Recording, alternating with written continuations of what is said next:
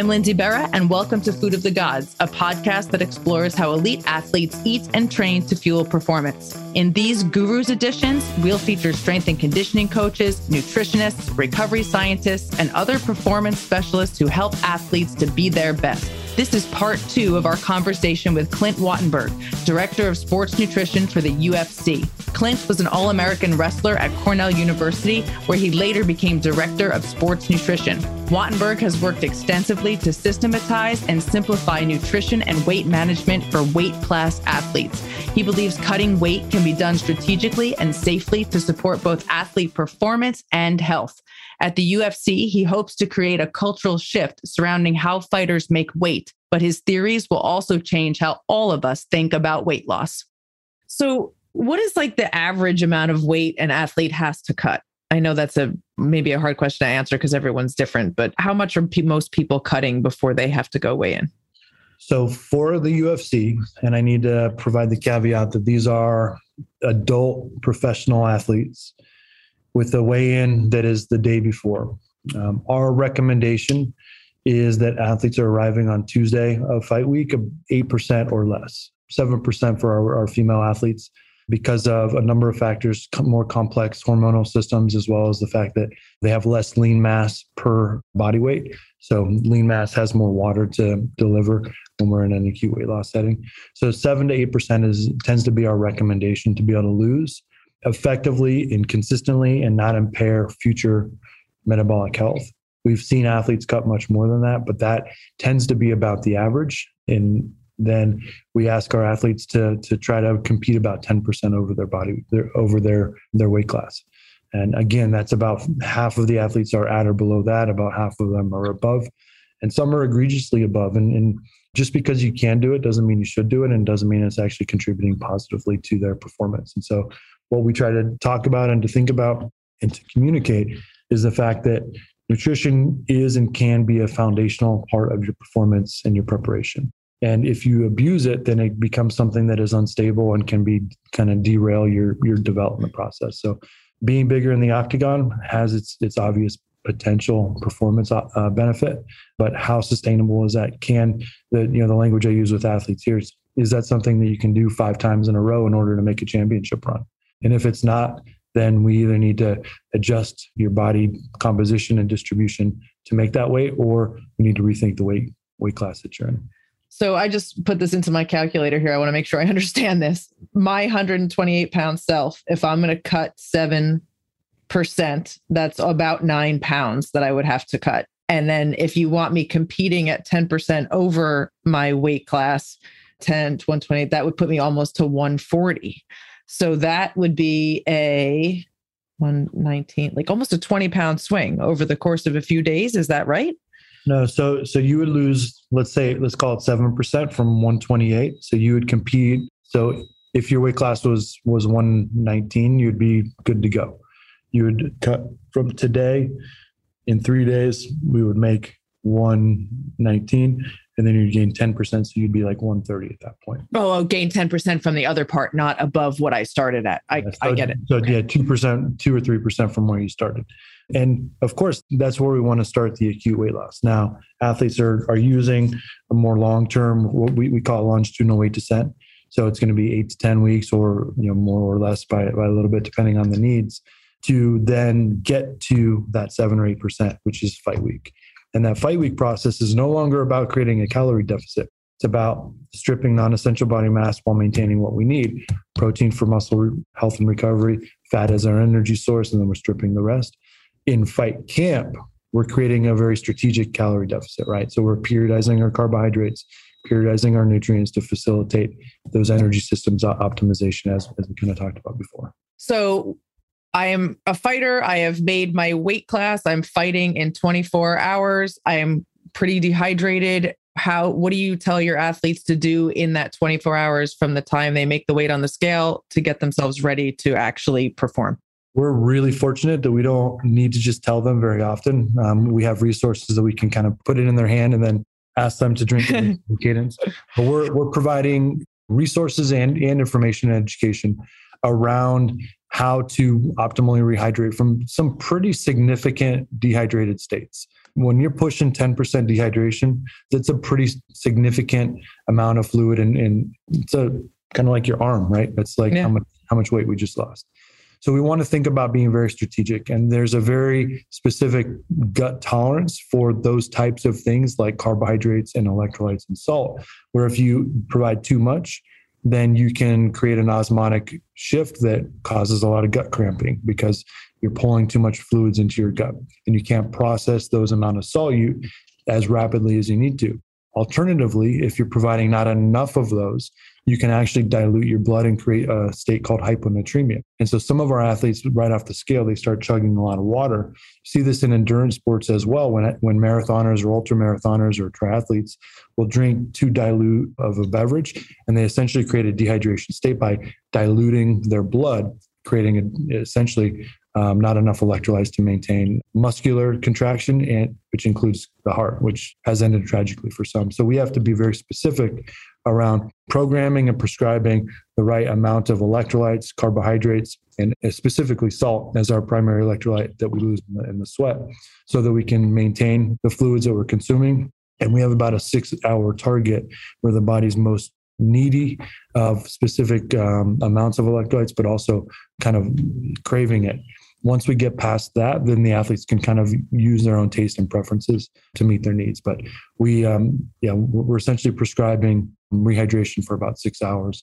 Within that, we also have a progression of food, starting with kind of semi-solid. We use a product called Fuel for Fire, which is like a fruit puree with protein. Start the digestive process, move on to kind of snacky carbs, crackers, processed breads, white breads, bagels, moving into like some easy to digest meals that are going to be like your quick oats or white pasta, those types of things that athletes would have as a comfort food. So the processed foods come in right after the weigh-in, but I'm assuming that those are things that you guys try to have people avoid through the normal course of their training. Is there a particular type of diet that you advocate for folks on a regular basis? So that's a great point. And what I'll say is we really try to stay away from diet dogma, where this diet is the answer. It's really about what is the optimal way to feed an individual or myself at any given moment. And if you're training a lot, processed food is going to be better because we can get more nutrients in a shorter amount of time and it's readily available. That's what processing food does, is it reduces our body's need to digest. And so if our athletes are training for 6 hours a day and they struggle to get enough calories in, we want more processed foods because it's easier to deliver to the muscles and the organs and the area that the body needs it to. In terms of a specific diet, again, we try to stay out of those the diet dogma, and support athletes in what they feel works for them. I have a saying that I like to use and my team uses is, you are the world's leading expert in yourself. And so I'm not here to tell you what you need to do or what you should do. I'll reflect back some of the experiences that I've had as a competitor, but also, especially as a practitioner in the space. But we need to work within the constraints of what works for you. And so in that case, we'll meet the athlete where they are.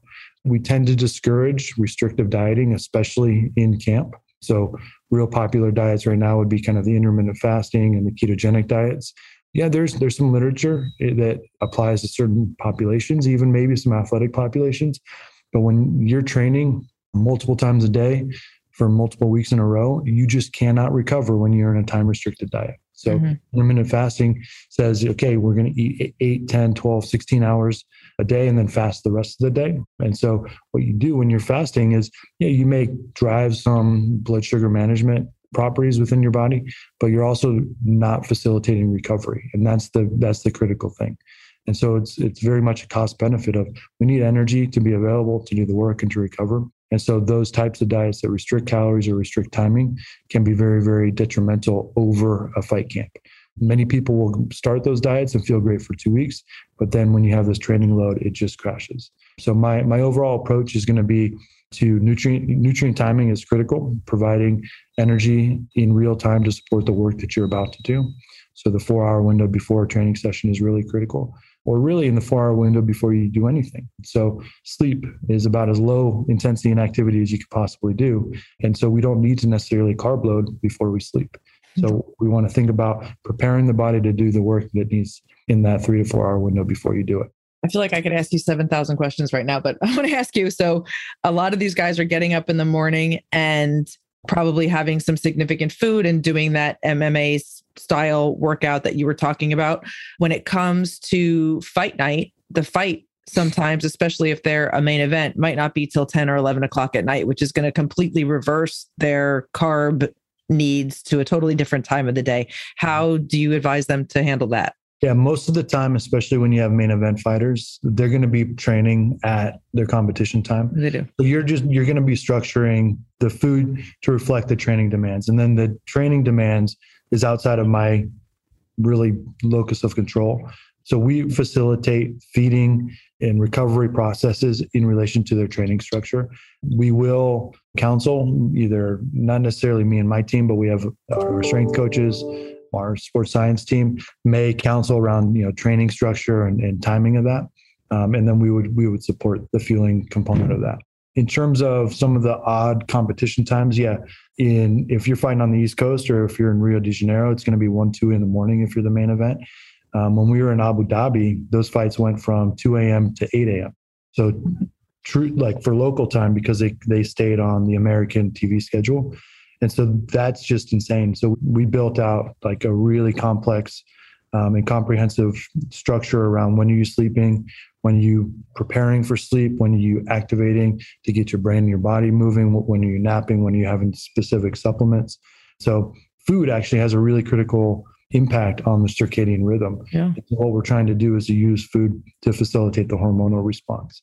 So to your point, though, it can be really challenging in the training structure to provide the nutrients that you need in that regard, especially if some of our athletes are training late at night and then they're wired in and stuff to get to bed. So we will use nutrition, but we'll also connect with some of our other resources around breath work and things of that nature to help to manage that.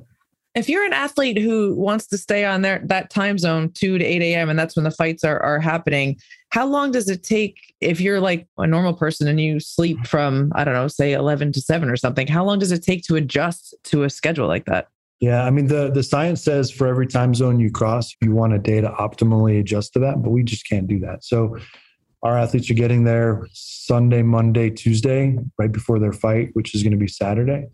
And so what we recommend is essentially you start before you get on the plane, when you're on the plane, and then as soon as you land, so that from the US to Abu Dhabi, it's like a 16-hour flight. You're going to sleep about half of that. So time when you sleep based on when you want to be awake when you get there. And then the key is identifying when you need to sleep, when you need to be awake, and being very, very diligent about that. The people that really struggle are those that sleep when they feel tired and wake up when they don't. Instead, you need to be very consistent, and things like melatonin as a supplement can help to adjust your circadian rhythm. And those who have used melatonin before know that it's not like Ambien, where Ambien or a sleep aid knocks you out, but it actually doesn't facilitate restful sleep. Melatonin is a neurotransmitter that tells your body it's time for rest. It's time for nighttime.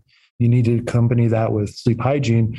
Make sure you have a dark, cool room. You're off of screens for an hour. You're breathing or doing meditation or reading or whatever it looks like. But that can facilitate your body recognizing, okay, this is the time to sleep. This is the time to be awake. And we had different sleep cycles based on when on the fight card these athletes were fighting. Some would go to bed at 4 p.m., wake up at 4 a.m. to fight at 8 a.m. Others would wake up at 5 a.m. and train. And it was all very different based on when their schedule was. So the key is just being consistent with that and eating as soon as you wake up, and then not having a ton of starchy carbohydrates right before bed that might make you wired, which tends to happen for a lot of athletes just in the general training dynamic. Is that kind of adjustment more difficult mentally or physically? I think on the mental side, it just requires a lot of buy-in. So I've been to Abu Dhabi 3 times now, and I haven't had any issues transitioning. I think a big part of it is just like being committed to it. The times I went, we had a 48-hour mandatory quarantine as well. So it gave you 2 days to just get on cycle. This next time we're going out there in the end of this month and the end of October, there's not going to be a quarantine as far as we know. So it's going to be a different question in terms of how are people transitioning when you have to get up and go to your job or get up and do media for the athletes and things like that. So I think on the physical side, we have some tools, and the biggest part is like being committed to it on the psychological side. You mentioned melatonin as a supplement. What are the supplements that you recommend across the board for all of your athletes? Are there any that you think everyone needs to take? Yeah, we have a pretty robust supplementation program through our partnership with Thorne Health, which is very empowering for us. Combat sport athletes that are oftentimes in an energy deficit, we want to make sure we're filling those gaps just on a health and wellness standpoint. So we break our supplementation down into a few different categories. Inflammation and brain health is kind of a critical component for, I think, everybody day to day, but especially our athletes that hit and get hit in the brain for a living. So we're looking at omega-3 as a critical component. Curcumin is a spice that's turmeric, that's a spice in a lot of kind of Indian and those robust flavors that you find there. So we use Mariva through Thorne. Glutathione is a potent antioxidant cofactor, both in your organs and your brain and gut. So that's a critical one that we use quite a bit. They also look at gut health and immune system. So we're looking to provide probiotics. If we're exposing our athletes to energy restriction, dehydration, and heat, which is essentially fight week, we use L-glutamine to provide the nutrients for the gut to heal itself, helps prevent leaky gut, and which is critical to maintaining the gut health. We'll fill the gaps with just a general multi, and then we use a variety of different supplements for kind of performance benefits. So we have a recent kind of nootropic that is around cognition, brain health, and focus. Beta-alanine around energy system development, essentially blood buffering, allowing your body to operate at your anaerobic threshold for longer. And then creatine monohydrate is really well evidence-based, both for performance, building that alactic power, but also around providing an energy source for the brain preventatively for potential concussion, and then also for the recovery process. So it's kind of a quick and dirty version of our supplementation. It's a lot of supplementation. So are you making these athletes like one massive shake of all of that, or is this spaced out through the day? How do you get all that in?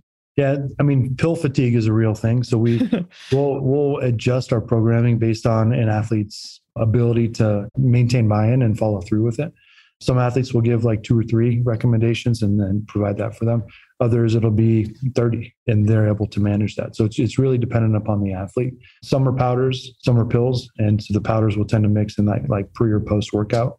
And then the pills will dose either morning, night, or with meal. We tend to try to prescribe that to be like twice a day, kind of morning and night, which is most convenient. I want to make this a little bit applicable to the normal folks. What tips would you give someone who just wants to lose weight and gain lean muscle? Yeah, focus on your nutrition timing. Make sure you get energy when your body needs it and your brain, and make sure that you're not underfueling all day, because what underfueling all day, whether it's just for working a desk job or if you're physically active, that impairs your metabolic health and drives a lot of the cravings that come up at the end of the day. And that's a really good way to derail yourself, is if you create that impairment. So really, nutrient timing is going to be the most critical thing to support long-term health and kind of body weight management. Do you have a go-to pre-workout meal? I don't. And I say that because it really depends on what the workout is. If I'm going to go kill myself, then we're going to want to make sure we get plenty of carbohydrates in there. PB&J might be a really good option. But if you're just going for something that's lower intensity, more kind of, a jog or something that's technical or lighter in training, then you can kind of get away with something that may not be quite as caloric and carbohydrate rich. When you fly to Abu Dhabi, what are your go-to snacks that are in your duffel bag on the plane? Great question. I'll bring some nuts, like trail mix, protein bars, kind of like beef jerky, those meat bar type things. And yeah, just making sure I have good quality protein is kind of the most important thing for me when I'm thinking about my snacks. Do you have a go-to hydration product? Yeah, we use Catalyte by Thorne. It's really great broad mineral, which is reflecting a lot of the sweat loss, and tastes delicious. We'll mix that with our magnesium quite a bit too, which facilitates muscle repair. And what about stuff for like sleeping? Like if you mentioned the melatonin, if you're going to try to knock yourself out naturally on an airplane, what do you take? Yeah, melatonin, especially if you want to maintain a sleep cycle, that's pretty much the only thing that we'll do. Magnesium is a mineral that most everybody, especially athletes, are deficient in. It's also a precursor to melatonin. So if you kind of double up with a little magnesium and then melatonin, you're hitting it from two different pathways. One's kind of a more quick acting, one's a little bit more slow and steady. So that's a really good way to do it as well. I mentioned those really pretty food pictures that you have on Instagram. Do you have any kind of a cooking background? No, I do not. My parents are really great scratch cooks. So just kind of grew up in that environment. And through my dietetic education, we had a fair amount of time in the kitchen. When we're short-staffed here, I'll jump in. We've only had to do that a couple of times, but really it's about providing the insights that I need in order to connect with our kitchen staff. So that's pretty much where it is. And I have two young kids and a working wife that we're both busy as can be. So I end up being responsible for most of our family dinners, but that's like, what can I make in 15 minutes before everybody goes crazy? Do you ever look back and say, I was an All-American athlete at Cornell 20 years ago, eating rice and broccoli when I shouldn't have been? Do you ever think about what you know now that you didn't know then and how things would have been different? Like how much have things changed over those 2 decades? Yeah, great question. So I don't think the rice and so I did grow out of my weight class and ended up going up 2 weight classes, which is where I had most of my success. So I went from 165 up to 184. That's where I was All-American and then was on the national team. So I certainly kind of learned some hard lessons and then made the adjustments and end up being much healthier and happier and everything else. And I'm a big advocate of wrestling closer to your natural weight. And that's something that at Cornell, we really kind of revolutionized in the collegiate wrestling space. So I'm really proud of that. The nutrition piece, certainly my insights have grown exponentially because that's where I do my work. But being able to work with such amazing colleagues here, I'm learning every day more about energy systems and recovery and a lot of the different areas that complement nutrition. And some of those where training like crazy, running myself into the ground, but maybe could have done it smarter, could have done it in a way that might have been more applicable to my sport. Those are the things that I wish I would have had in my toolkit back in the day. It's so fun. I think about it all the time. I'm 44, looking back at, or about to be 44. I'm not 44 yet. My collegiate athletic career. And if I was as fit as I was maybe 2 years ago when I was in college, how different things would have been. It's amazing how much things have changed. But anyway, where can folks follow you, Clint? I am on Twitter and Instagram as @SportRDClint. And those are probably the most accessible on social. And then if there's email requests, I'm available through the UFC. Cool. Well, I thank you so much for joining us. I could talk to you honestly for like 3 hours. I find the whole weight cutting thing so fascinating. And just as it pertains to people who want to drop weight quickly to fit into their wedding dresses or their suits, because I feel like people do a lot of weird things when they're trying to do that. So this has been really, really great. And I thank you so much for joining us. Absolutely. Well, thanks a lot. Thanks for having me and look forward to being in touch. Cool. Thanks so much, Clint. Have a great day. You too. Thanks so much to Clint for joining us on Food of the Gods. To learn more about how Clint helps to safely fuel fighters of all sizes from all over the world, you can follow him on Twitter and Instagram at @sportsrd_Clint. You can also follow the UFC at @UFC. Until next time, for more information on Food of the Gods or to download other episodes, visit us at foodofthegodspodcast.com or wherever you listen to podcasts. You can also follow us on Instagram at @foodofthegodspod or email us at foodofthegodspodcast@gmail.com. Food of the Gods is a Digitant podcast production.